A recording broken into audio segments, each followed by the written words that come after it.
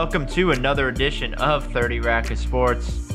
It's Monday, October 18th, and after a week off, a week to get recharged, we're back at it, ready to go again. Full show today. Kind of a more loose show, guys. Not quite sure where it's going to take us. Obviously, a lot to talk about in football all across the board, whether it's Maction, Ohio State, a little bit, Cincinnati, the NFL, Bengals, surprising, Browns, not surprising, injured and hate them. Yes, pretty much par for the course. But before we get into everything, of course, the man to my right, back from being on voice rest for a week, kind of like Joe Burrow, except instead of a throat contusion, we just said, please, no one wants to hear your takes for another week. It's Zach. Zach feeling rested and ready to go? I'm completely rejuvenated to say goodness. something shocking today. Oh, good. To my right is Zach. You already did your right. To my left is Who's still here? the guy who actually wasn't late last week, mostly because we didn't have a show. Back on track this week. It's Josh. Josh, how we doing today? Nice to finally see you here. Yeah, it's good to be here. Thanks for having me. Hey, he's got a hard thing going on. He's Happy moving to- right now. Yeah, we're he's in between transitioning homes. studios He's- and homes. His life is a mess. You ever moved, Greg? Do you know my commute to get here every day? This man drives to Delphus. Have you ever been to Delphus? Oh, yeah, I did. I have sadly not. You know what's near Columbus? Kaleida. Collide. Oh, And then- we'll get to that. We'll get to my little trip from Delphus to Kaleida here, possibly in our beer of the week. And then, of course, the wonderful voice that you're hearing is a guy who is actually kind of happy that we didn't have a podcast last week because I didn't have to explain my way out of another blown lead by the Browns. Thankfully, this week they just Got whooped. got whooped from the word go. So from the first kickoffs, I don't even have to worry about it this week. As Josh mentioned, we've got a wonderfully interesting beer from Kaleida, Ohio here. But before we get into that, let's get some headlines going on.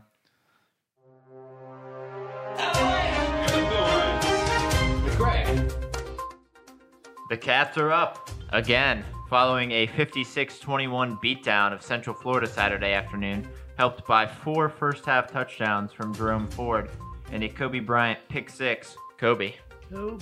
Coupled with the 24-7 home loss by Iowa to Purdue, the Cincinnati Bearcats now sit at number 2 in the AP poll. Number 2 is the highest the Bearcats have ever risen in the poll, giving them a lot of momentum towards possibly some bigger goals later in the season. Don't you know? Pump it up.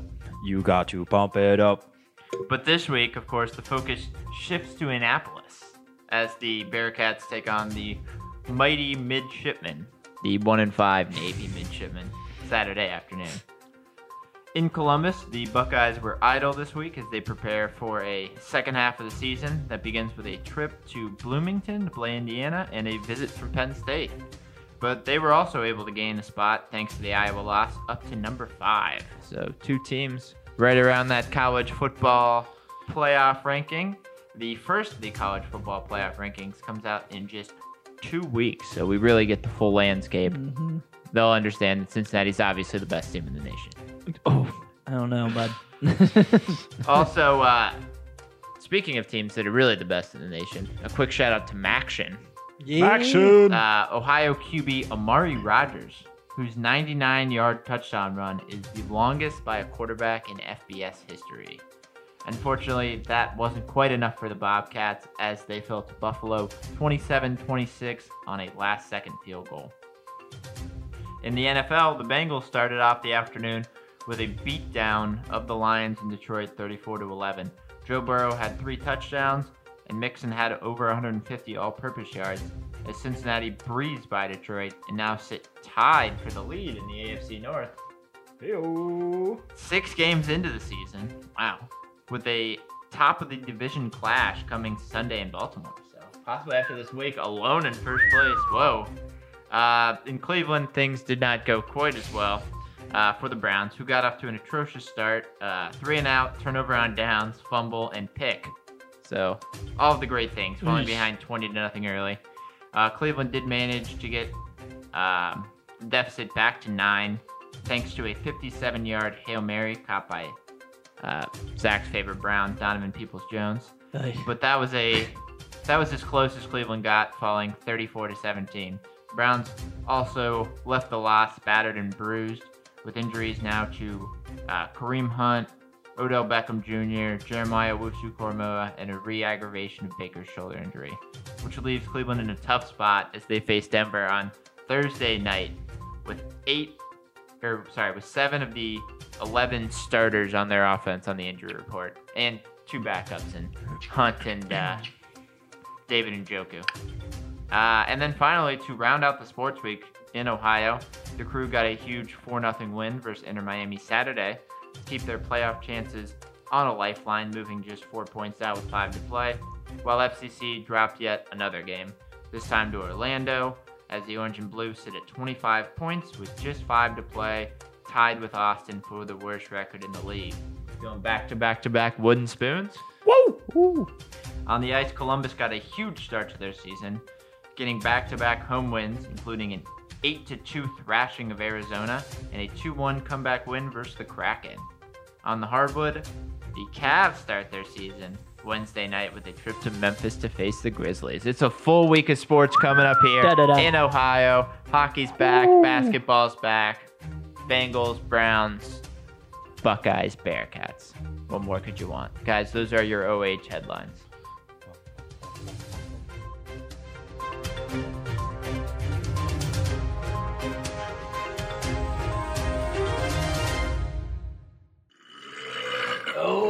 Beer of the week. That's awesome. Yeah, how do you do that? That's cool. Our beer of the week, as we mentioned, comes from Kaleida, Ohio. It comes from 1820 Brewworks in Kaleida, Ohio. It is their Pendleton's Purple Pale Ale. It is a American pale ale with some blackberry added to it, so it's got that nice kind of purple color, as you might say. So it's got that nice blackberry color to it. 6.6 ABV. It's a 54 IBU pale ale. Greg, I'm not sure so much about the purple color, but it does have that. I think it's a perfect hint of berry in there that makes this a unique pale ale. Pretty, as they say, drinkable. Ooh, I like that one. Yeah, Did you try this one there, or did you just blindly? No, so I wanted to pick one that I hadn't even had, just to kind of give it a. I don't know, give it a try. When I was up there, this is what I had. It's an awesome little tap room, way out there off the beaten path. Yeah, so it's in the middle of Putnam County. Tell us some fun facts about Putnam County, Greg. Not a lot out there, you know. Not a lot out there. The one fun thing about 1820 Brewworks in Putnam County, they get their hops from Glandorf in Putnam County, from Frogtown Hops, and they get their barley from Barley 5 Malt House in Columbus Grove, which is not that close to Columbus. No.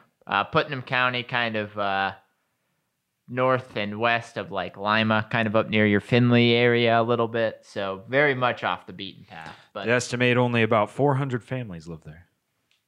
Wow. Population of 1,500. Not a lot out there in Putnam, except fantastic beer. Great beer. That's good beer. And it is a nice little villagey square there where the 1820 is. Yeah, you kind of, you come up to the main village, driving around some, obviously a ton of farms out there. And, there's it's like a little split area where there's kind of like a cafe on the one side and then like a tap room on the other side. So you can, got some food, got a flight, had their red ale, which I thought was really good. I really, really liked their Full Nelson IPA.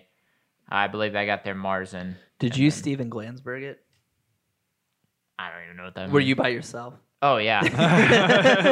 I was stuck. So I was stuck in Delphus, Ohio for work overnight on Wednesday. So the Big D.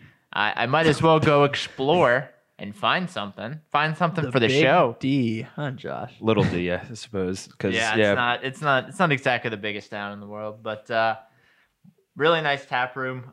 Great beer. Once again, Pendleton's Purple Pale Ale. As we mentioned, it's got that solid pale ale taste. It doesn't quite have the purpleness. It's more of that like. Well, I mean, it's got It's kind of. I mean, it looks like it's got a tint when you hold it up to the light. It looks like if you put the juice from blackberries in beer. I mean, that's the color that you're It's good expecting. though. Yeah, it's real good, different. Especially for a pale ale. Pale ales usually all taste the same to me in a lot of ways. Maybe a little hoppier, maybe not, but this one has a little twist. Yeah, it's got a little twist and then a solid amount of hops on the back to really make it a pale. It's not one of those. Sometimes in those fruity pale ales, it can be a little thin on the back with hops, but yeah, you get sweet and hoppy here, I think. So shout out to Kaleida, Ohio's own 1820 Brew Works. If you're out in that way, cannot recommend it enough. Really good food, and the 5 beers that I've tried from there now, I'm a big fan of all of them.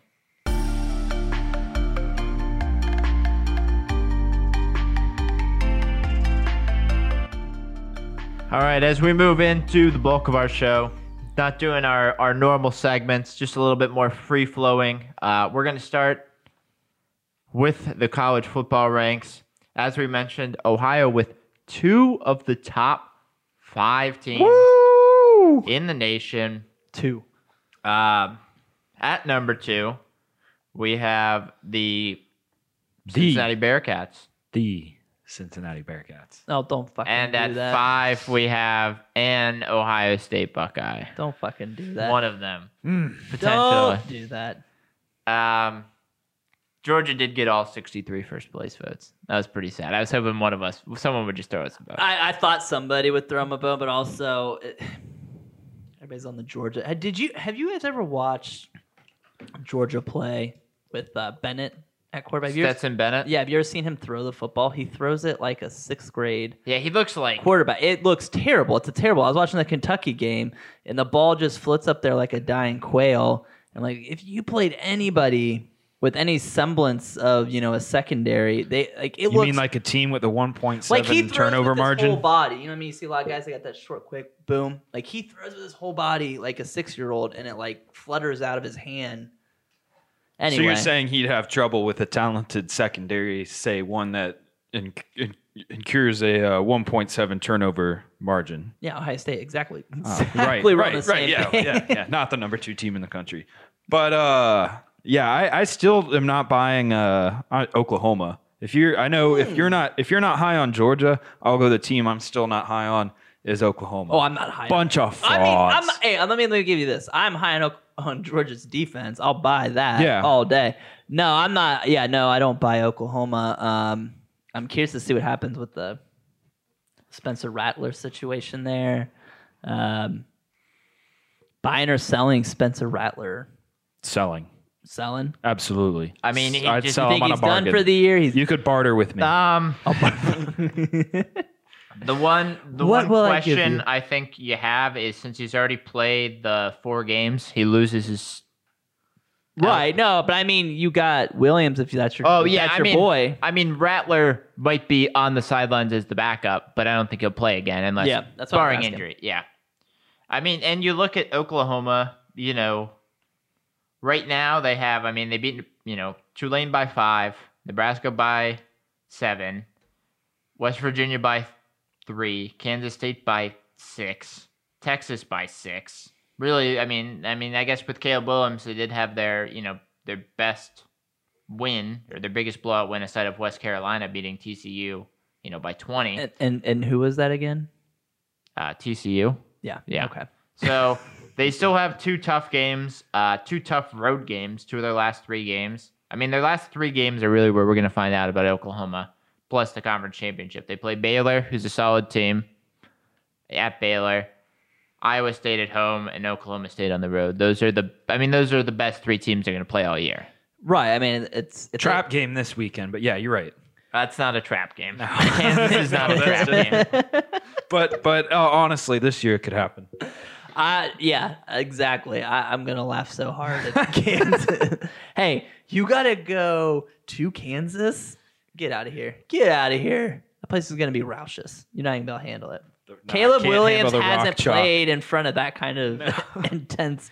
They should play it inside the fog. Maybe they'll have a little more. We've seen what happens to Oklahoma quarterbacks at Kansas. I mean, Baker Mayfield, What was that? Was that the middle finger or was that the suck my dick? That was the hold my nuts. Or the hold my nut, yeah. That'd be hilarious if Caleb Williams did that. You know who is huge on Oklahoma, though? The coaches. The coaches actually have Oklahoma at number 2. Yeah, because I know the Bearcats are 3. Yeah, no love from the coaches. See, I don't know. I guess from a coach's standpoint, a win's a win, I suppose, if you're not watching every game, which no way you're not watching any of the other games. Any other games unless you're an If opponent. If you had watched Oklahoma's game, they beat TCU this past weekend, but then they've had to have Texas choke for them, and then all their other wins are by 1 score. So I don't know what's impressive about that. All right, so just taking a look at the coaches poll. Georgia, a lot of teams have some interesting looks at them. The high and low for Georgia is 1 to 5. So everyone in the AP poll has Georgia number 1. Right. I guess someone has Georgia at 5 and Alabama at 1 because they're the only other number 1 that I see. Oklahoma's high is 2 and low is 5. That's where Cincinnati is in the AP poll. Someone has Cincinnati ranked at 10. Someone has Oregon ranked at 3. Someone has Iowa ranked at 2 still. Someone has Penn State ranked at 4 still. Someone has Texas A&M at 5. Just get rid of the coaches poll. Why do they even do this? Dabo has Clemson at 2. I'm guessing someone has Clemson at number 2. So. Oh God, that's got to be Dabo. I don't know who. How do you sleep at night? How do you sleep at night? Honestly, you can't honestly, in good faith, be watching college football on the weekends and making these votes. That's terrible. They just shouldn't have the poll anymore. It's USA Today's I guess they're just trying. And it's not even the USA Today coaches poll anymore. It's the AFC. What the hell is that? AFCA coaches poll. Why do they even have this anymore? The AP. The AP is doing okay, I think. But some of those are insane. Yeah, I mean, you look at the AP poll, everybody has Georgia at number 1, which I think is fair. Cincinnati, their highest is 2, which is most of their voters. A decent amount of 3, and then 2 at 4 and 1 at 5. You know what I mean? No one really has anyone that far. Right. Ohio State is a little bit more all over the board. They have a couple voters have them at 2. A couple voters, one voter has them all the way down at 11. But it's not one of those things where it's hey, someone has, unranked Clemson. Someone has Clemson at 15, I guess, which is a little bit crazy. But what? Clemson at number 2 is unbelievable. That's insane. That's just so disingenuous. You can't tell me that you actually go to bed at night believing that. And here's the crazy part. Not every coach gets a vote. They rotate it. It's a collection of however many. I don't even know how many. What is it? Probably 65, I guess. Coaches vote on that. It's so weird. I don't know why we're even looking at that. But I guess taking a look at Cincinnati, maybe digging a little bit deeper on them as well. I would say the 2 things that are brought up the most about Cincinnati, I mean, one is obviously the conference, but then you look, at their schedule coming in. Right now they play Navy and Tulane their next 2 games. I believe it's Navy, Tulane, and Tulsa, who I believe have 5 wins on the season combined. 2 of them are 1 and 5. USF on the road, who's a bad team. SMU, which could be an undefeated matchup, and then ECU, and then probably either SMU or Houston. Either SMU and Houston. I believe Houston has 1 loss. SMU is undefeated, so possibly another ranked team.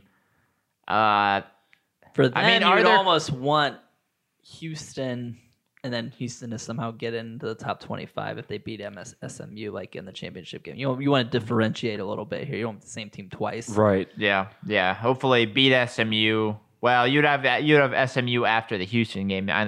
You just want the best teams. And you want as high, because the worry that you have here is obviously, Cincinnati's seen it in the past. They're doing this in a bad year.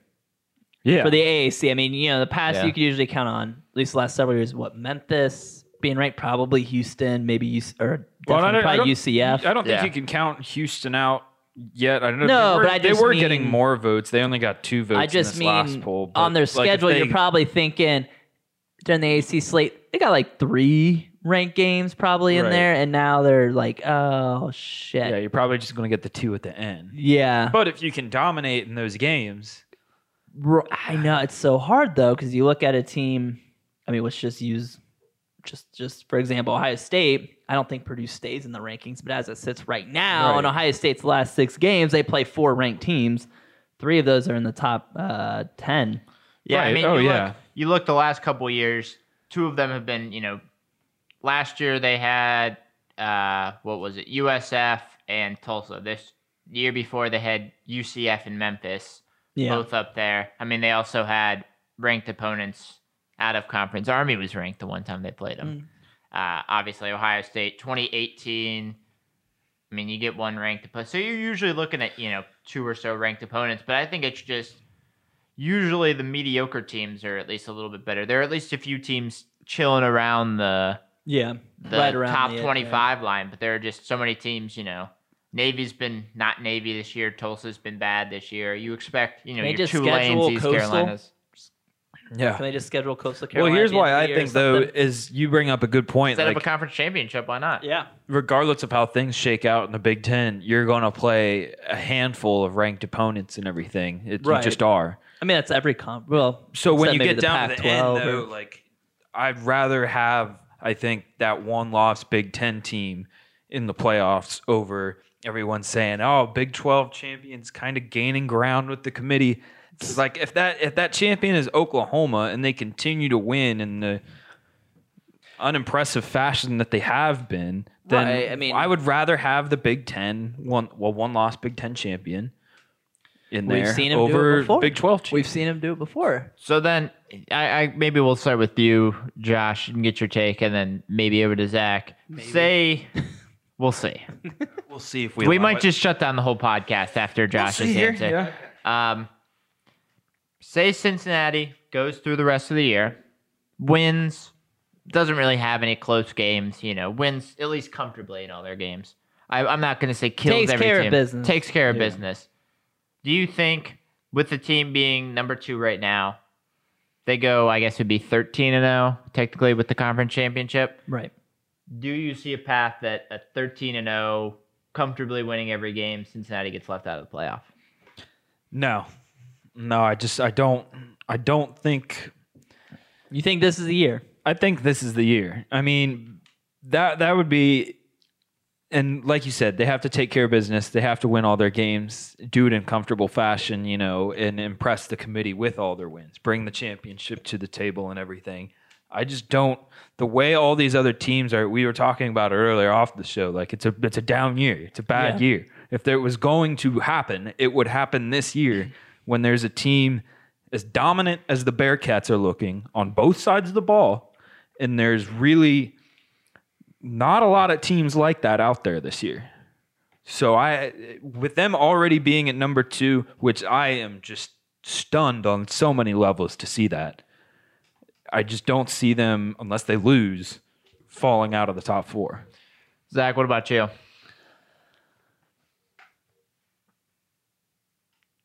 Yes, I'll say just because if there was a year they were going to do it, it would have to be this year too. I think Oklahoma's going to lose. There's no way there's an undefeated Big 12. I don't think there's an undefeated Pac-12 team. I think Alabama's already lost.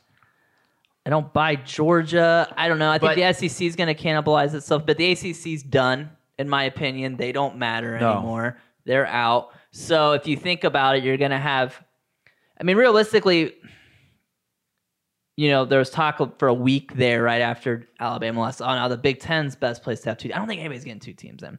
So I'm thinking, even in worst case scenario, I still can't rack up how they leave UC out because I think it's going to be Georgia or Alabama, Ohio State, and probably, geez, crazy to say, like Michigan, maybe. I mean, battling it out there. And then, obviously you still have to worry about Iowa. I think they'll work their way back up in the big. So you got like 3 or 4 teams there, but I don't think they get 2 teams in necessarily. Because so then saying... the other 3 conferences, in my opinion, are done.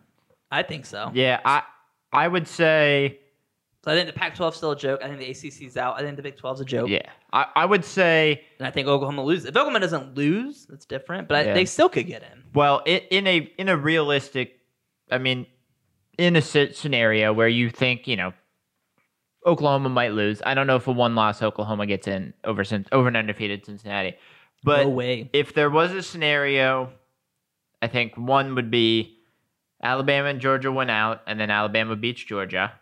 Oklahoma wins out, and then you have... but I think it depends on how close. If, Alabama wins by, a field goal, sure. I don't want to hear they only lost by 17 to Alabama. Well, they can't beat them. Yeah, and then it would be, the same game again, probably. Yeah. 1-4. But then, you would, if they're close, and then you would have, a 1-loss Ohio State or maybe, a Michigan or something like that. Right. The other question would be, say Oklahoma stays undefeated, say Ohio State wins the Big Ten, wins the Big Ten championship. Wins out. Yeah. Yeah. Oregon goes 12-1. Oregon has the win at Ohio State. That's why we don't use the computers anymore, guy. You can't. I know. I get what you're saying, but you're saying an early season win. I think, first of all. But that's a head-to-head win. If that's.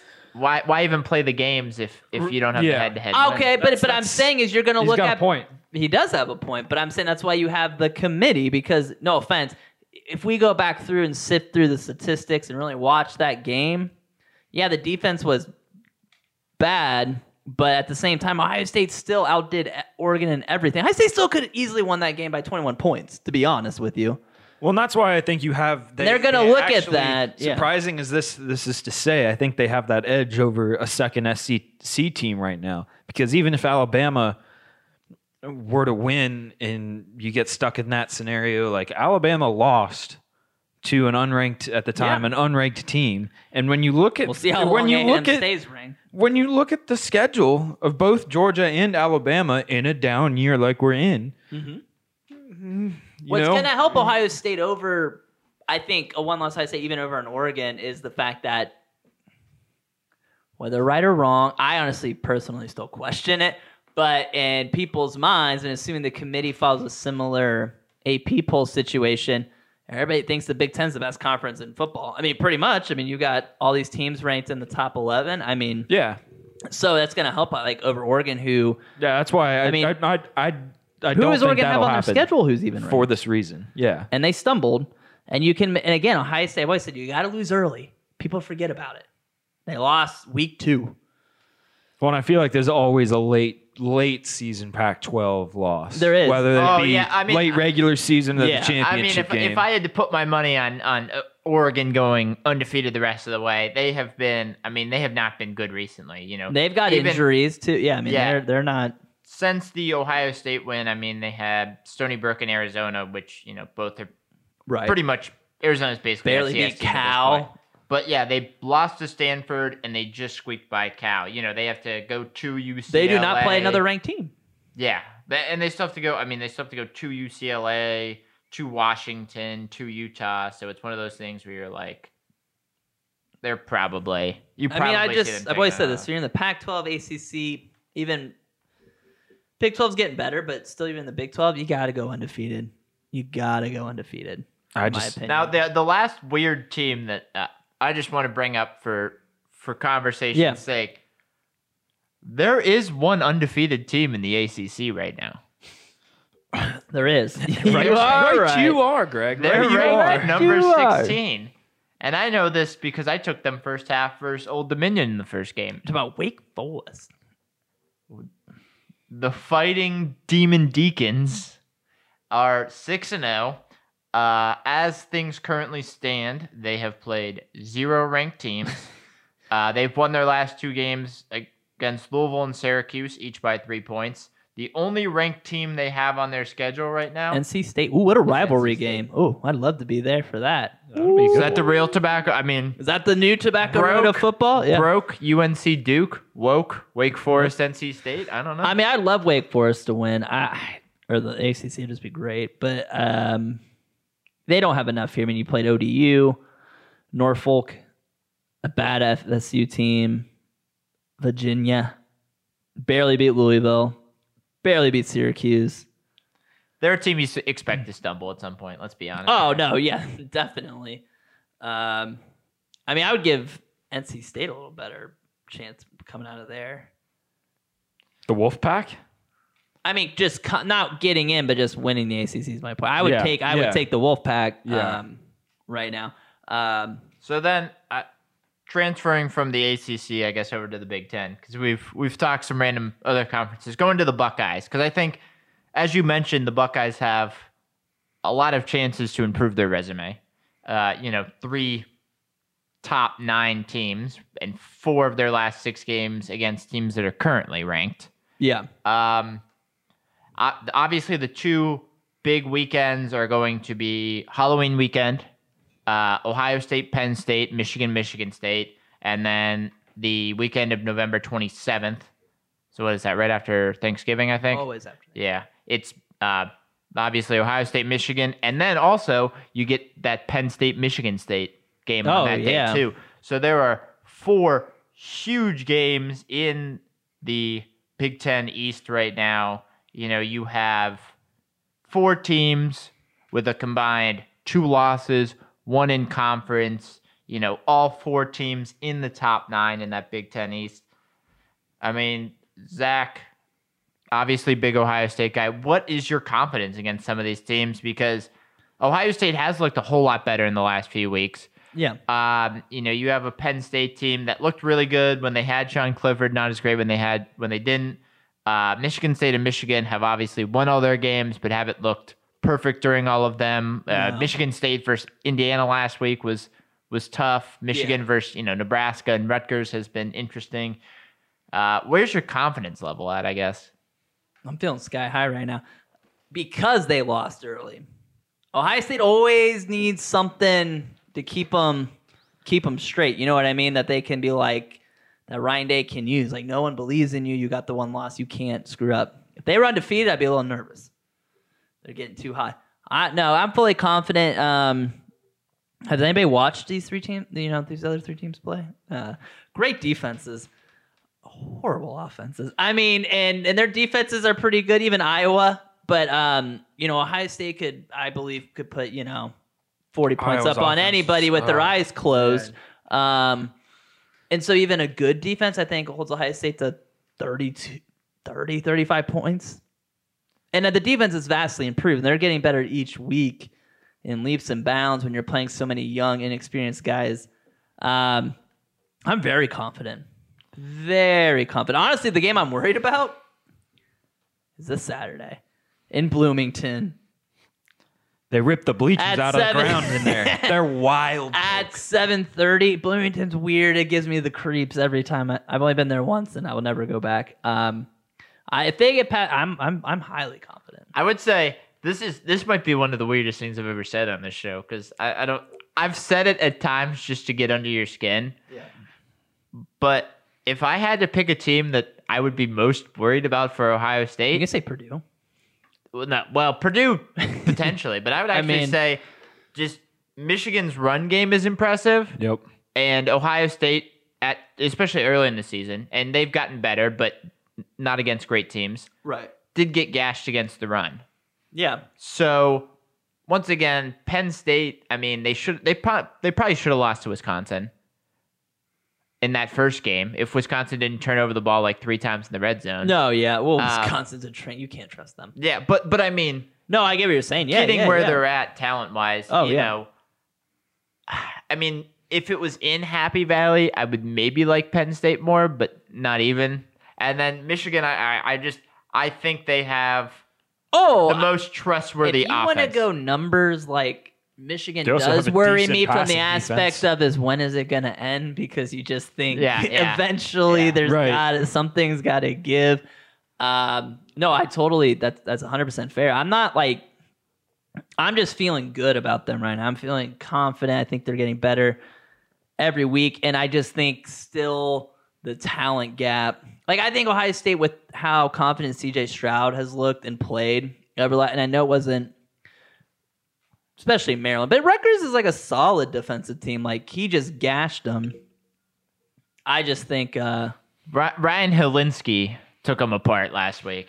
Fair enough. Against Northwestern. Coming in, they were looking all right. I mean, hey, they shut Michigan down. Rutgers was my point. Like, they shut Michigan. I mean, you're looking at we're starting to get some like opponents here, right? Michigan, or, Rutgers, Maryland. And even if Ohio State's defense isn't that dramatically improved, that offense is on all cylinders. Like, they could put up 70 points if they wanted to. No one else is scoring 70 points. Like, No. get out of here. I'll agree with you there. Yeah. I worry about when the Buckeyes face a very ferocious defense. I'll be waiting to see how are they going to hold up? How are they going to hold up there? I just think Greg brings up a great point. I do worry about that Michigan game. I think they're the most well-rounded of these upcoming ranked opponents. Now, once again, I would if you had to pick. The talent gap is just unbelievable, though. I was going to say, if you had to tell me, like, if you had to go and say, who are you picking in this game, that game, I'm probably still taking Ohio State. I'm just saying, out of the games left. Yeah. Oh, yeah. I mean, it's like a 5 on my my 10 worry meter. On your priority list. I just the talent. Zach's worries. Now that you mention it, I feel like the Purdue game might worry me a bit too, just because it's a home game. Purdue's ranked now, so I think that might be a little bit better. But if they beat Penn State, maybe a look ahead to the Michigan game. You know what else is the other? Here's the 2 games: the IU and the Nebraska game, because Lincoln gets weird. That might be a night game with the way things are going. Well, if you want to talk about weird, and Scott Frost might be coaching for his job at that point.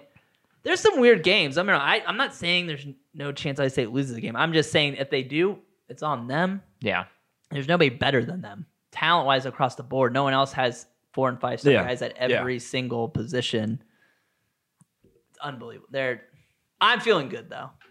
He's confident. Good. I'm very confident. Very confident. I'll call it right now. They went out. They win the Big Ten. All right. Then let's go to this. Since we're halfway through the year, halfway through the season. Josh, your 4 teams in the college football playoff. Georgia. Okay. Cincinnati. Okay. Ohio State. Okay. We're talking end of season, by the way, guy. Not right now. I know. Okay. And that's why I don't know on the 4th team. The 4th team is I still feel like they'll put 2 SEC teams in and do Alabama. I'm not saying it's right. No, yeah. Okay. I'm not saying I like it. Okay. But I mean, we're only halfway through the season, and I feel like I would be willing to put Iowa in, even if they lose to Ohio State, but they got whooped by Purdue, and that killed it. If they hadn't got whooped, then I would have been like, yeah, maybe. Yeah, if it was a 12-1 Iowa. Yeah, I don't know if Georgia, Cincinnati, Ohio State, and just pick somebody. Alabama. Get us something interesting. All right. Yeah. Zach, who you got? I'm gonna go Bama, Ohio State, Cincinnati, and Oklahoma State. I think Oklahoma squeaks it out, baby. I think they go undefeated. I think they just come out of nowhere. They're not out of nowhere now. They're 8, but I think they kind of come through, upset Oklahoma, and then the committee's like, well, shit. I think we got to take them. That was going to be my That's shocker. kind of where I'm at. Like, I think they're like, we're going to put Cincinnati in, and then, shit. Yeah, okay, fine. Well, that was going to be my shocker, so instead I'll just go.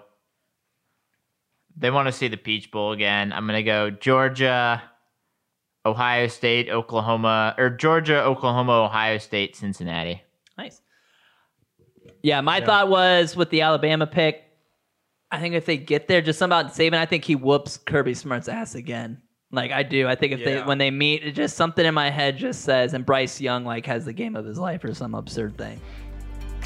I believe it. I mean, watching. I don't trust Georgia is my point. Yeah. We've seen it scored- under Kirby. We've seen They were only able to score twice against Clemson. Yeah, exactly. That offense is anemic, and I know the defense is great, but I mean they've last 20 years under Mark Richt, they always had great defense. Yep. They don't ever score enough. I don't buy it. All right, as we move from college to the NFL on this 30 Rack of Sports, once again, drinking Pendleton's Purple Pale Ale, the old PPP. From 1820 Brewworks in Colida, Ohio. Once again, if you're in that part of the state. Aruba, Colida. Ooh, I want pretty it. mama. Very close. Yeah. Very close. But moving from one beautiful thing to another beautiful thing, the game of football. Football. Guys, it has been, we'll say, an interesting year so far. I wouldn't say more or less crazy than past years, but certainly interesting. Right now, through 6 weeks, you only have your one undefeated team, as everybody predicted, the Arizona Cardinals The Cardinals. at 6-0, and now with Herb's Club getting their first win, only one winless team being the Detroit Lions, which I'm Sure. Totally shocked that Jared Goff would allow. sure probably a couple people could have guessed. Although they've had a rough go about it. They have. They've lost like They were 4 of their games by less than 3 points. I mean, 3 yeah, points they or had. less. Yeah, I mean, 2 games, 19-17. I mean, think about this. Yeah, I mean, they took the Ravens on, who I thought have looked impressive at various points, and I mean, could have won that at game. They lost by various 2 to the Ravens. The Ravens needed a lost by 2 to NFL record long right. field goal. The Vikings. It took them, Kirk Cousins' best drive of his career. I mean, the 49ers was only an 8-point game, and they got back into that. Bears was, But the wheels fell off this past weekend. yeah. When they faced the Bengals. Dan Campbell. Did you see that Dan Campbell? Cried. See that press conference? Yeah, that was rough. Yeah. He's that was tough to pissed, watch. Like you would. So from teams that maybe are a little bit more, right down the middle, kind of what we thought they were. They are who we thought. They are who we thought they were. And we let them off the hook. Thank you, Denny Green. Rest in peace. Let's take a look at maybe some surprising teams. Zach, do you have any big surprises from the season so far? Big surprises? Yeah, good or bad. Good or bad? I think Kansas City's going to turn around, but Kansas City, right? Oh yeah, Kansas City. I know it's an easy one. It's low-hanging fruit. And like I said, I do think potentially they'll turn it around. They should have lost. I mean, they could very easily be 2-4. I mean, they should have lost to the Browns. I think the Browns couldn't close that game away. Played the Ravens tight. They played some tight games, but the Washington losses, that's ugly. Losing to the old football team. You don't want to see that. By almost 20 points. I don't know. It's weird. What happened to Pat Mahomes? Did he let it go to his head, or Wait, that's what I've been wondering. Lost to the football team? Or no, sorry, they did beat the football team. I apologize. I was looking at the wrong thing. So they did, but that's the football team. Yeah, they lost to they beat Philly, but they lost to the Chargers, which are good football teams. Their 3 losses are to 2 first place teams and a second place team. Yeah. So, but you expect them to be the cream of the crop. I mean, they blew a lead against Baltimore. They probably should have lost to Cleveland. Mm-hmm. They got beat up by the Bills. Really, their only wins are against the Browns in a game that the Browns kind of gave back to them. the Eagles, who have not been a good team, and Washington, who also has not been a good team. You look at the Titans game, and coming into the season, you would expect a win, but right now, who knows? Well, it's a lot on Pat Mahomes right now. The turnovers are that's very uncharacteristic of 2 years ago. Everybody was saying, surefire Hall of Famer Pat Mahomes, and he's looked kind of mortal a little bit at times this year, which is just kind of odd for a guy really just entering his prime. Yeah, it is a little strange, but like you said, give it time. I don't see the Raiders staying as hot as they are. Well, now especially with all that mess going on. Hey, they responded. That's a surprise to me. I was surprised. Yeah, I was surprised the way they did Sunday. Yeah, taking a look at Pat Mahomes, 2020, 38 touchdowns, 6 interceptions. 2021, 18 touchdowns, already 8 interceptions. Yeah. So not taking care of the ball as well as he has.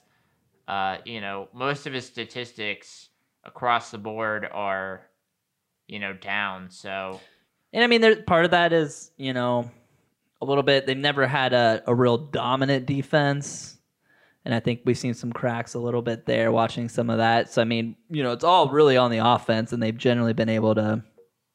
Pat Mahomes have generally been able to orchestrate that, but I would expect them to bounce back. But the Chargers, they look tough outside of that Ravens loss. I really like Justin Herbert. That's going to be still kind of a tough division. You're down there with the Broncos right now. So I would say, based on a team that, like you mentioned, has had to carry their defense for a while, I would say my biggest shock is just a team that, for a while, they were always the team that had a awesome defense, had to kind of carry the offense, got a better offense, got their offensive line fixed, but their defense has been atrocious. The worst team defensively in the NFL right now, the 2-4 Seattle Seahawks. Yeah. I know they have the Russell Wilson injury, but, they're giving up 433 yards a game. I believe they brought that down from the last game because I believe they were on a record giving up over 450 yards a game until the last game. They're giving up, over 140 rush yards per game and almost 300 pass yards per game. They're just getting blitzed everywhere, giving up 25 points, especially without Russell Wilson. And even when he was in, they were still a pretty mediocre team. So. He had a QBR of 59.5. Yeah, they've lost season thus far. So far, their only wins are the Colts and the 49ers. They've kept it decently close, but right now they're 2-4, and 3 of their next 4 games are Saints, Packers, Cardinals. So it's don't forget about the Jags. Jags are hot. Jags are hot. Jags are hot right Urban's now. got things rolling down there. Yeah, he does. That's just what he needed. Look out! Look out! Josh, are the Jags your surprise team because they actually got to a win, or do you have some surprise somewhere else? No, I am surprised that the Cardinals are doing as well as they are. Yeah. I know that's the easy one because they're still undefeated and everything. I definitely thought they'd be good with all their additions and everything, but I didn't think the defense would step up and rise to the occasion this year. But they're looking like a very complete team. You got some ball hawks out there on defense, and that offense. AJ Green out there resurfacing. Yeah, AJ Green, JJ Watt. Yeah, I will say, I took some reclamation projects a little bit on, and it's working out for him. A couple of their wins have been, Vikings by 1, Jaguars, they won by 12, but they were down early. 49ers only by 7, but, they've looked good, and especially against the teams, against the good teams. Titans, they beat handily. Rams, they beat handily. Browns, obviously, last week they beat very handily. Yeah. So they've played well against every team. They have the Texans next week, Mills Mafia, not expecting a whole lot, but then they have the Packers, 49ers again, Panthers. So certainly some tests coming up here soon, but this could be a team that you could see as the 1 or 2 seed in the NFC for sure. They got a great path to them. They got a top 10 offense, a top 10 defense. Yep. They're rocking and rolling. I'll tell you this. When they hired Cliff Kingsbury, who was a extremely mediocre college football coach, I was like, that is the dumbest hire in the world. But I'll give him credit. What he's done thus far, very impressive. With Kyler Murray, he's built that offense around Kyler Murray, and they didn't even miss a beat last week with him out. So, well, they've just got so many winnable games ahead on their schedule. They got the Texans this week, and then they'll have the Packers primetime, but then 49ers, Panthers, at Seattle, at Chicago, at Detroit. I mean, you're Colts at Dallas. Yeah, I mean they have like three. Again. They have three iffy games. Yeah, you got at Dallas at the end of the year, and then you host the Rams on another primetime game. So the road to great success here is paved. 13-4, 14-3 is not absurd. Yeah, and that's. I mean, 14-3 is probably probably a little bit disappointing. Probably a 1 seed. No, yeah, but I'm saying it's. I mean, it'd be shocking if they weren't. Probably 14-3. One other just fun little stat that I saw coming through here, as far as disappointments, and I don't think anyone expected them to be great, but a stadium that was kind of a fortress for a long time, although with a different quarterback at the helm. 0-4 at home. The 2-4 Patriots are 0-4. Yeah. Now I know, Dallas, New Orleans, Tampa Bay, maybe not as much Miami, but 3 of those 4 teams pretty good, but still a team that almost never lost at home. Starting off 2-0 on the road against very mediocre competition in the Jets and the Texans. 0-4 at home. Right. Oh no, yeah, that's I know. I was always on Belichick's side in the Belichick Brady thing. I don't I don't know anymore. Maybe that was wrong. They're rebuilding. I know they really bought into no, it's not Bryce Young. Who was Bryce Young's predecessor? Mac Jones. Yeah, Mac Jones. Whatever dumb name they get down there. Mac Jones. I mean, at times he looks like a Brady-esque, like Brady early in his career, right? Kind of a game manager, not going to lose you some games. It's still surprising though. I was kind of expecting a little bit of a. I mean, Buffalo's going to run away with that atrocious division. Oh yeah, that division's over. They might as well just give them the. I mean, we saw the Dolphins, in London.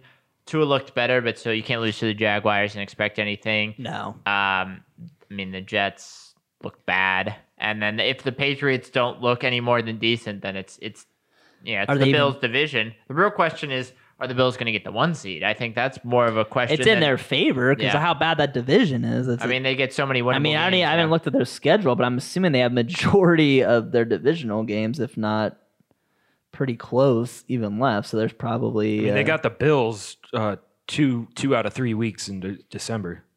I mean, the Bills got the Patriots 2 out of 3 weeks? Yeah. So, I mean, that they very likely could just run away with that. So I think Baltimore's got a tougher sledding. Not huge. Honestly, the AFC is just real down. Not real. And the Bills have the AFC South, so they get they have the South too. Oh my God! Well, could that have worked out the other shitty division in your conference they got aligned with? Already played the Texans. Get the Jags. Get the Colts, who are kind of up and down. I mean, so I would say this: if the Bills are not the number 1 seed in the AFC, I think that's a massive disappointment on their front. That schedule plays out perfectly for them. Especially with Mr. Trayvon Diggs. I mean, that man's insane. 7 interceptions. For the Cowboys? You're thinking of Stephon Diggs, who's on the Stephon Diggs, yeah. I can see. Trayvon Diggs they're both ridiculous. Yeah. Both unreal. Their names are Trayvon Diggs is one of the... I mean, the Cowboys' defense has been great so far. Trayvon Diggs... 7 interceptions so far. Talk about a team that's finally, if we're talking about teams that'll be disappointed at the end of the year if they don't finish off finally. The Cowboys, I feel like, are finally putting it all together. I'm shocked because I think Mike McCarthy is an over-the-hill shithole coach, and yet they somehow are 5 again, but they're also in the worst division in the NFC, which is true. Yeah, the East. True. And I mean... The Panthers, who knows what they did? I mean, wins over the Chargers and the Panthers, so only lost to the Bucs by 2. Like, they've been competitive against decent teams, so I wouldn't. I mean, I don't trust Mike McCarthy as much as anyone else, but No. at least as far as right now, they're staying, competitive in the games that they need to. Yeah, I mean, they're one of those right up there with the Bills. I mean, obviously, much more competition out there. I think it comes down to them and the Cowboys for the 3 or 4 seed, or them and the Packers, excuse me, for 3 and 4 seed, because Cardinals Bucks. Whoa, sir. Oh, do you think your Packers actually have a chance at being up there? All right, we're gonna shift. We're gonna shift at this point, but definitely for a 2. You mean the Packers almost lost in overtime? If it wasn't for a couple of missed kicks on the other side as well. Hey, any given Sunday, sir. To the Bengals. Any given Sunday, anybody can be anybody in this goddamn league. Al Pacino, by the way, any given Sunday. But a team that has actually looked good with, one of their 2 losses coming against the Packers. The other one against the Bears, Andy Dalton and Justin Fields and the Bears. Andy's revenge. The Cincinnati Bengals. He had to eat that up. Yes. They are 1 game back of the Ravens. With a win, would take control in the division, be in first place. Josh, so far from the season, I think Zach and I were in that 5 to 6 wins. You said maybe 7 or 8. How are you feeling about your Bengals so far? 4-2 through their first 6. Obviously, the beginning of their schedule was the, we'll say, more favorable part. Vikings, Bears, Jaguars, Lions. Oh my. Steelers have not looked great. Still do have the Jets, but the end of their season certainly has some more difficult teams: Chargers, Niners, Broncos, Ravens, Chiefs, Browns. Where are you feeling right now? Impressed. Definitely impressed. And I think one of the big things that you're seeing is the Bengals' new tight end, Jamar Chase, really just playing lights out football all around. I don't know if you guys saw that block he threw this weekend. Oh, I saw it. Did you see Penny Sewell block at all? Did he have any memorable moments in that game? I didn't know. Doing pretty good for a guy that couldn't catch a couple months ago. I think that is, as if the Bengals can continue to find ways to air that connection out more. You need more than that. You need more than that, but I think one of the most pleasant surprises for the Bengals is the defense. I mean, one of the most staunch defenses in the NFL right now. So you can say that, but then talk shit about my Packers because they still beat you. Well, and should have won by more. Let's be real. Shoulda, coulda, woulda. Shoulda, coulda, woulda. The Browns should be 5-1. Sure, yeah. No, that's not true, and you know that. They blew a lead against the Chiefs, and they blew like a 14-point lead where they needed 1 stop against the Chargers. They can't handle the Herbert machine. Any given Sunday. Any given Sunday. And I think the Bengals need to have a couple more of those games where any given Sunday they pull one out. They've got, some winnable ones coming up here at the Jets and everything, but then you've also got some important division games. This is the thick of it right here. I think this is where you tell this upcoming month, where things are. I think by Thanksgiving, you're going to know where this team is because you'll have a game against the Ravens, the Browns, and the Steelers Thanksgiving weekend. That's it for me right there, if these Bengals are for real or not. Because I think they do have the defense now to hang there with these teams, but you can't get into so many of these Zach Taylor lulls. There's so many confusing things about the offense that I don't understand yet. Mainly the play calling. Does he call plays? He does. He should not be calling. He should not be calling plays. And I think one of the best things you've seen about, again, the offense this year is Burrow being able to recognize defenses a little better, having that experience under him from the 6 games last year, however many it was. But I think he's been a little more decisive. I think Frank Pollock has done a tremendous job with the offensive line, and you're seeing Joe Mixon reap the benefits of that. I know I was low on Joe Mixon at the beginning of the year, but he's even talked through a lot of shit about him. Yeah, I was. But him and Chris Evans, backup running back, have stepped up a little bit and are finally playing a complete position. So I think my first question, that all goes back to Frank Pollock. My first question, you do have the 16 sacks, and I think the Steelers game you had nothing. So, 3 sacks a game in the other 5 games. The other question that I think is, are you worried at all about Joe Burrow's decision making, especially in high leverage situations? He only had 5 picks in the 10 games, 9+ games he played last year. Already has 7 picks this year. Didn't hurt him against the Lions. Could have ended the game against the Packers. That was a pretty bad pick. That was the worst pick. I think that's probably the worst throw I've ever seen Joe Burrow make at any level. That interception, I watched that so many times, and I was just like, "What the hell is he doing? Like, where in the world was that going?" But I mean, you do also have to remember what game was that? He had 3 in a row where he came out, and he had 3 against the Bears. And that, I think, that's just him. You need more experience there under him. I think he's getting better because at the beginning of the year, his numbers under pressure were horrible. But I think that's just getting this offense that has so many new pieces in it and kind of getting over the hump. I think a thing that's going to help Burrow in that is that he's being able to audible more, and you're seeing him audible more. And on those plays that he's calling the play, you're seeing great success with this offense. Burrow knows that he needs to air the ball out more. I just think, continuing to improve the offensive line, get guys healthier, keep improving, and you need to steal a couple more games. And I would say the other question would be, do you think this offense can continue to improve? You've seen it from the offensive line. The sack numbers have gone down. But against Detroit was the first time that they had scored more than 30 points in a game, more than 24 points in regulation. Well, yeah, you got them. So when you play against some of these high-powered offenses, especially, the Chiefs, the Browns have been putting up points in some degree most of the year. When you play against, the Ravens are going to put up points. Right. Are you going to be able to keep up with these teams? And that's what I want to. That's my biggest thing with the Bengals right now is coming out of the gate. And I think you've had a couple of games here where you've really stalled in the first half. Even against the Jaguars on prime time, complete dud in the first half. So getting out of those lulls where you're getting into those, we've talked about it before, the 2nd and 8s and the constant 3rd and 6s, you've got to get out of those.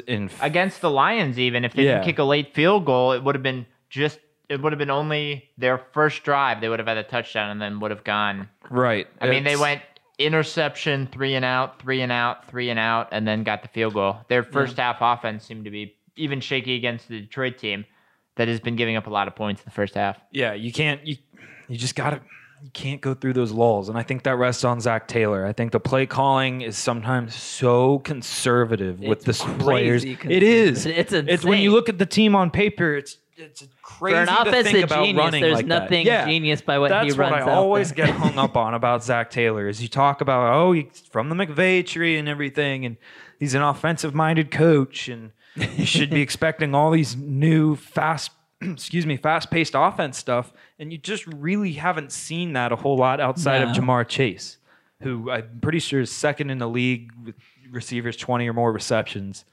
averaging.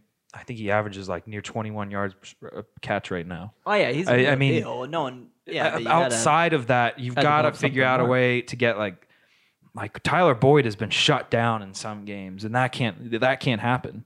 And that's I think you get into running those quick routes and everything, and this conservative play calling. You can't limit these playmakers you have on offense. So the rest of the way. Have you changed your expectations for the Bengals? Are your expectations a playoff team, or are you just hoping competitive down the stretch? Will you be disappointed if they're not a playoff team, I guess, at the end of the year? No, I won't be disappointed just because you really didn't expect this start, and I was like, I think you need this year, and then maybe next year let's start talking about some expectations. But I think the improvement of the offensive line in Frank Pollock, which I just don't think gets talked about enough with as much as people have bitched and moaned about the offensive line over the past few years. That improvement, the surprise improvement of the defense, I don't even know if you could call it an improvement. They just look worlds better on defense. So I think those two things you weren't expecting as much. Being at 4 wins already, you got the Jets, 49ers, Broncos, those are winnable games. So I think they definitely get to. I'm pretty sure I said 7. Yeah. I definitely think they get to that. It comes down to the division. I don't think there's a clear front runner for the AFC North. Do you guys? I think the Ravens look really good. Ravens look every bit of that. But the Ravens have also thrown out some stinkers. Yeah, that's what I'm saying. Yeah, they have, but I think when I'm looking on paper, for certain, the Ravens, yeah. But off of the performances you've seen, every team in the AFC North, especially some more than others, have put up some definite duds on the field so far this year. Yeah. So I think the Bengals have a chance. It's a lot like the Bearcats' playoffs chances. If you keep doing your job here, then you have a decent shot. No, that's fair. Obviously, I trust the Bearcats to do that more than the Bengals, but there's a lot of unknown in football this year.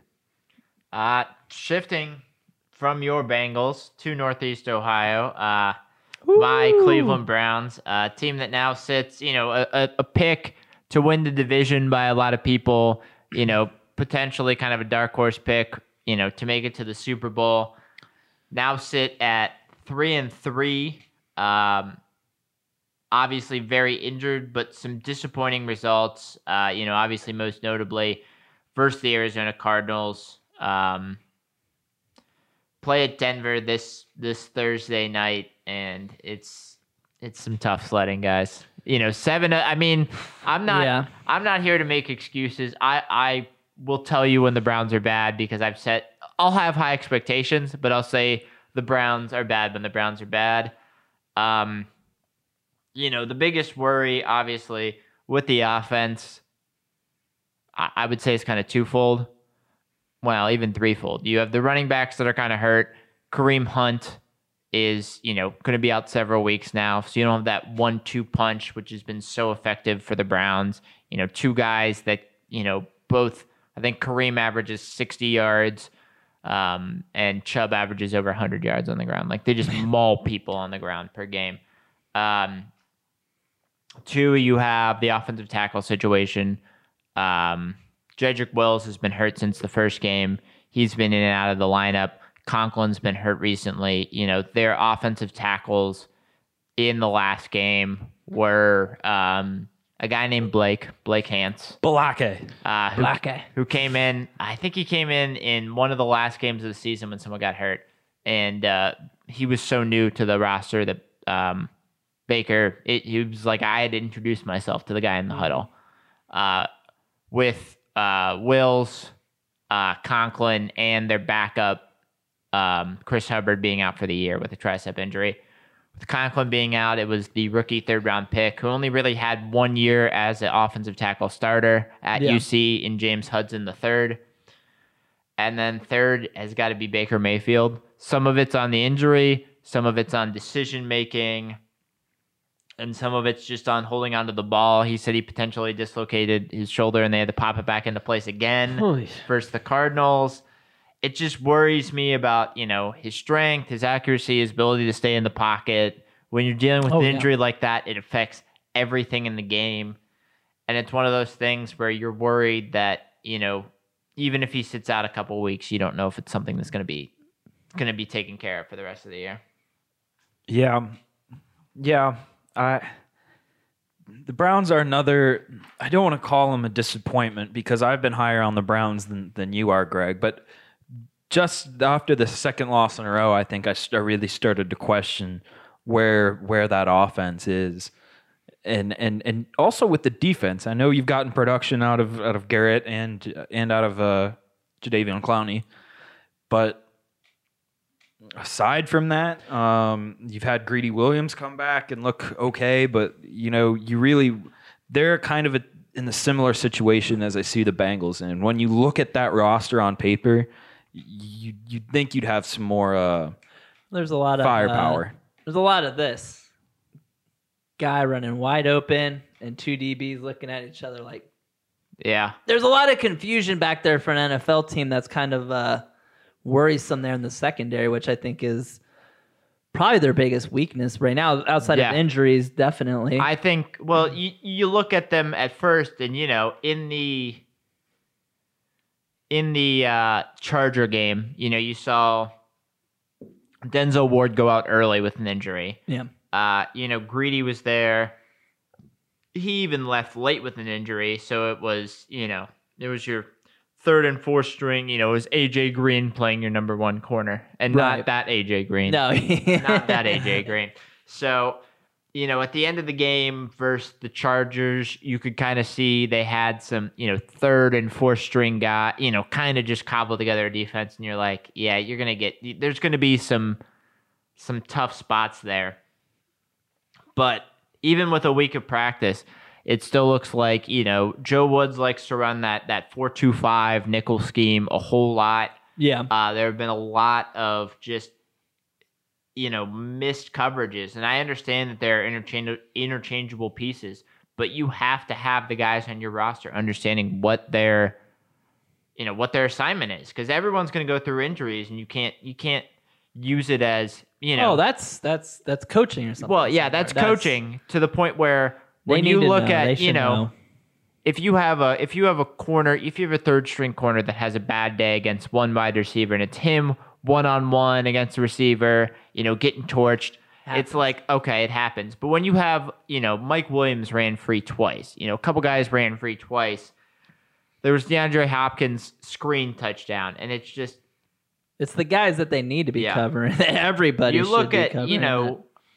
Jadeveon Clowney's been in and out. Myles Garrett's been hurt. But the best guy on their defense so far, outside of Myles Garrett, has been Jeremiah Owusu-Koramoah, who's now out for 4 weeks. I was going to say he's out, right? So you have all these guys that are out, and obviously you have injuries. And you understand if the defense takes a step back because of the injuries, but you can't have blown coverages. You're professionals. The plus side, Greg, I would say, is that's all crazy fixable, though, right? Yeah.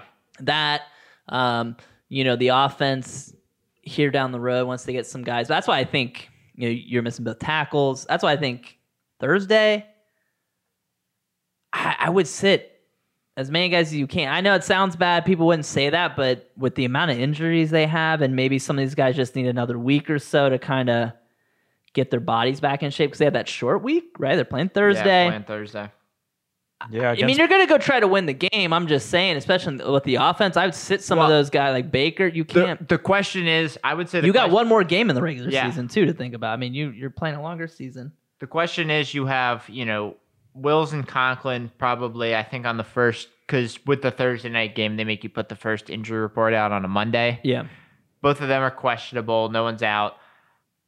If they're both going to be out, that really worries me. If they both play, maybe, but, you have a veteran in Case Keenum. If you think if you think 2 weeks between games for Baker is going to help heal some stuff, then I think Keenum has to be your choice. Not because the thing is, it's never that I don't trust Baker. It's just, the injuries right now, I think, are affecting him more, because you could tell that first game after the injury was that Vikings game, or I'm sorry, it was the Vikings game, because it was the Bears game that he got hurt. He didn't look like himself. He looked better against the Chargers after some rest, and then he re-aggravated it. I think he needs a full 2 weeks off, and kind of get some treatment and get things. He's also not an arm guy to begin. I mean, he doesn't have a cannon. Who has the longest recorded I didn't say pass by yards? But I'm just saying. I'm just putting numbers. You can put Aaron Rodgers in there, but as far as total yards covered in a Hail Mary, Baker Mayfield number one, longest recorded. That's just statistics. I can find any guy to go through that. I'm just saying he's a guy. He should rest. I mean, first of all, Case Keenum has a very good track record in the NFL and can lead a team, and he's healthy, is my point. Well, because, then you got Steelers-Bengals coming up after the long week. Yeah, and those are two, huge games. Big-time divisional games. We're at the end of the year. If you're looking at I don't think there's record. A point in playing him Thursday when you have a very capable quarterback who had success in the NFL. What if he goes off? QB controversy in Cleveland? I don't think so. No. But I mean, you very much have a chance. It's not like Case you're Keenum with the Packers who have, or shit, like the Raiders had. You had played Nathan fucking Peters. You're not playing Nathan Peters out there as your backup. You know what I mean? You have a very viable, winnable option, huh? Nathan Peterman. Peterman, sorry. But that's what you have a guy, you know what Case Keenum is. He's a viable backup. It's like playing Chase Daniel out there. You know what Chase Daniel is. When Baker's healthy enough to play,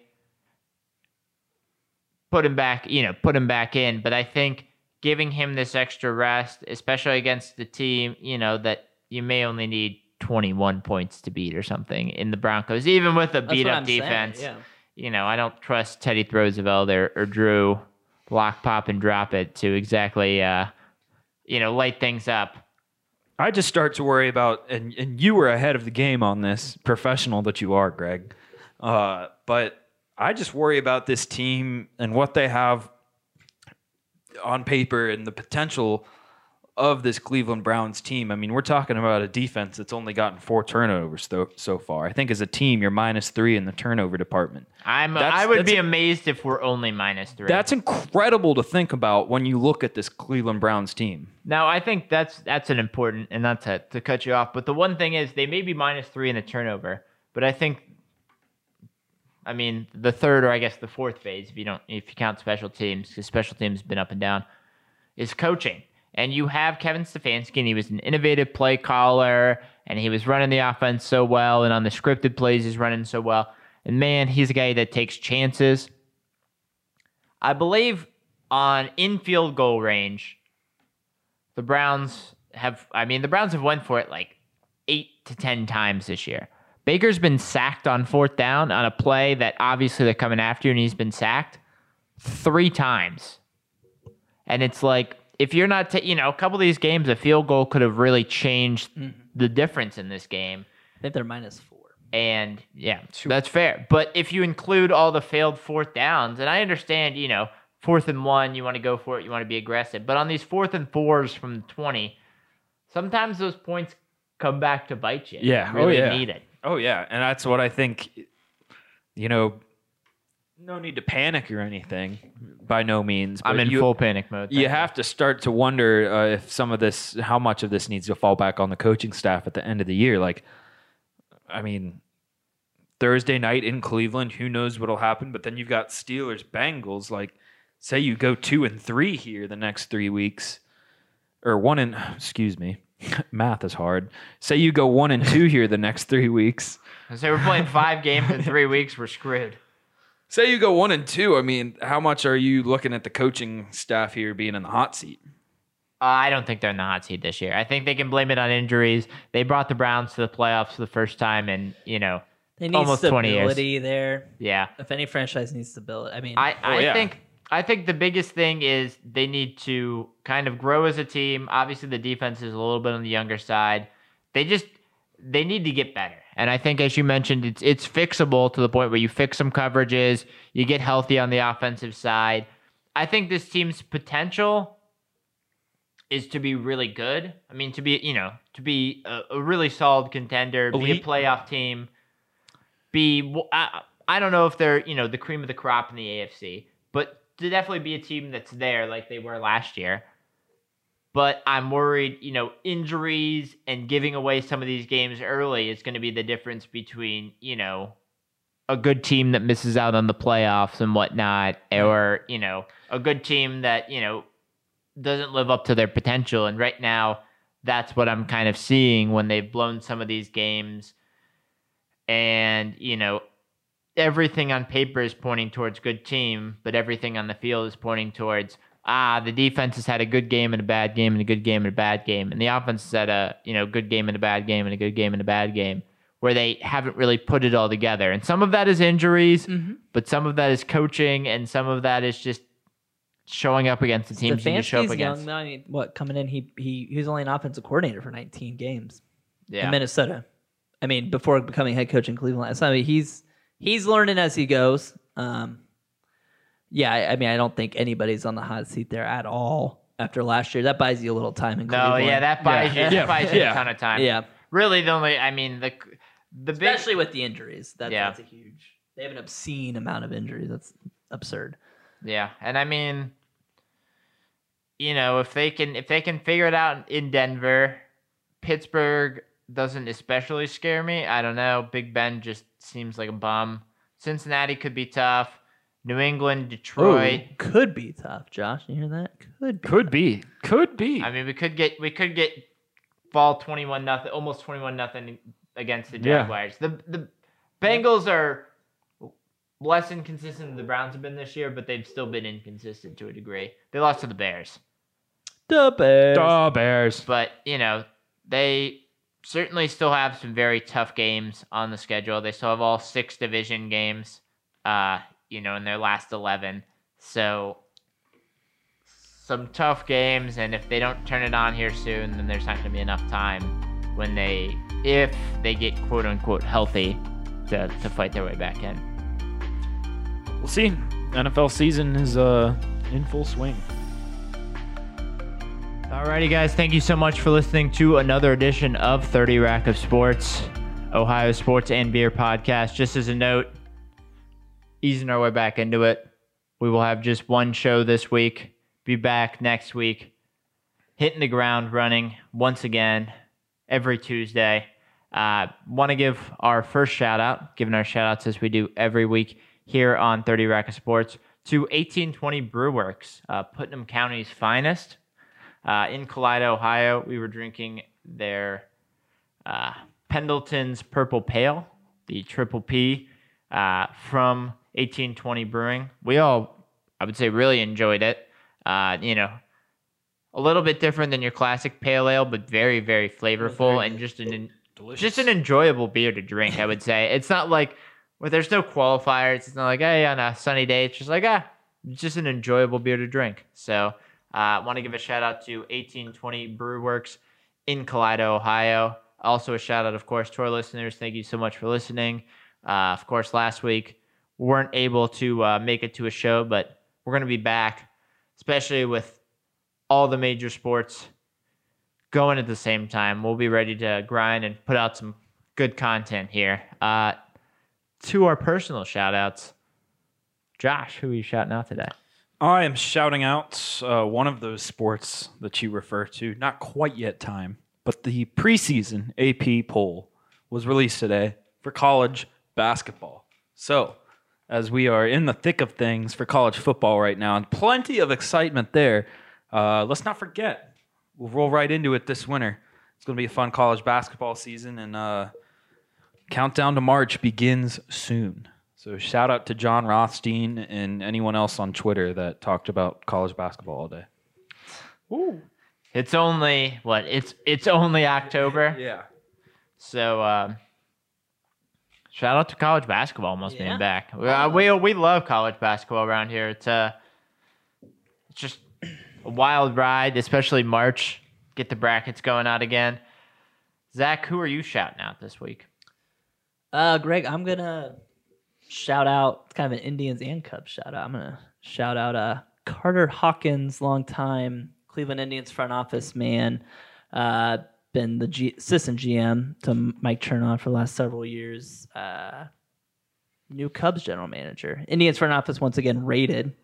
But congratulations, Greg. Your organization might finally run like a finely tuned machine with actual money in place for him to spend. Another 100 years. I just hope they spend money. It's Hey, they have more money in Cleveland. So, congrats to him, though. He's been with the Indians organization a long time, so a long time coming.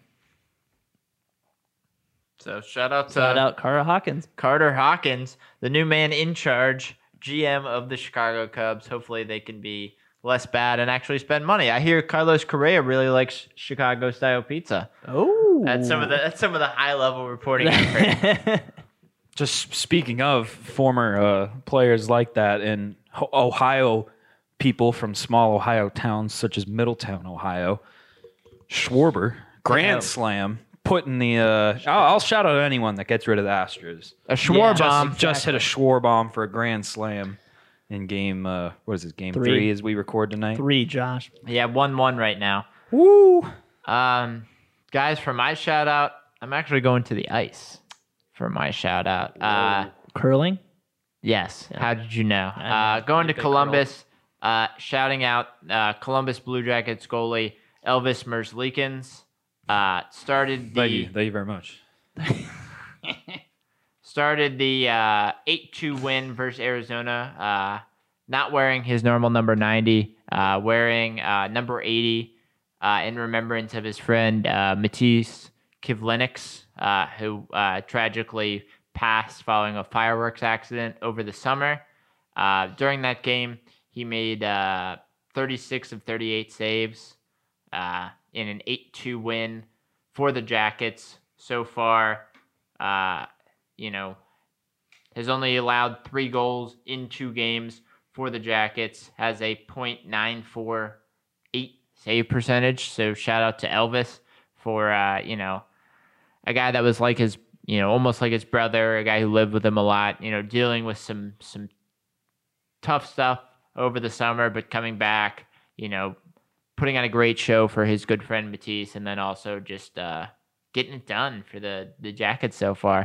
A team that we didn't expect much of, but they've been 2-0 so far. So Hey. you are what your record says you are, apparently. And we let him off the hook. Let him off. Alrighty, well, that's going to wrap us up for another edition of 30 Rack of Sports. Once again, no Friday show. We will be back Tuesday with some more content, some more hot takes, and some more shenanigans, because that's just kind of par for the course around here.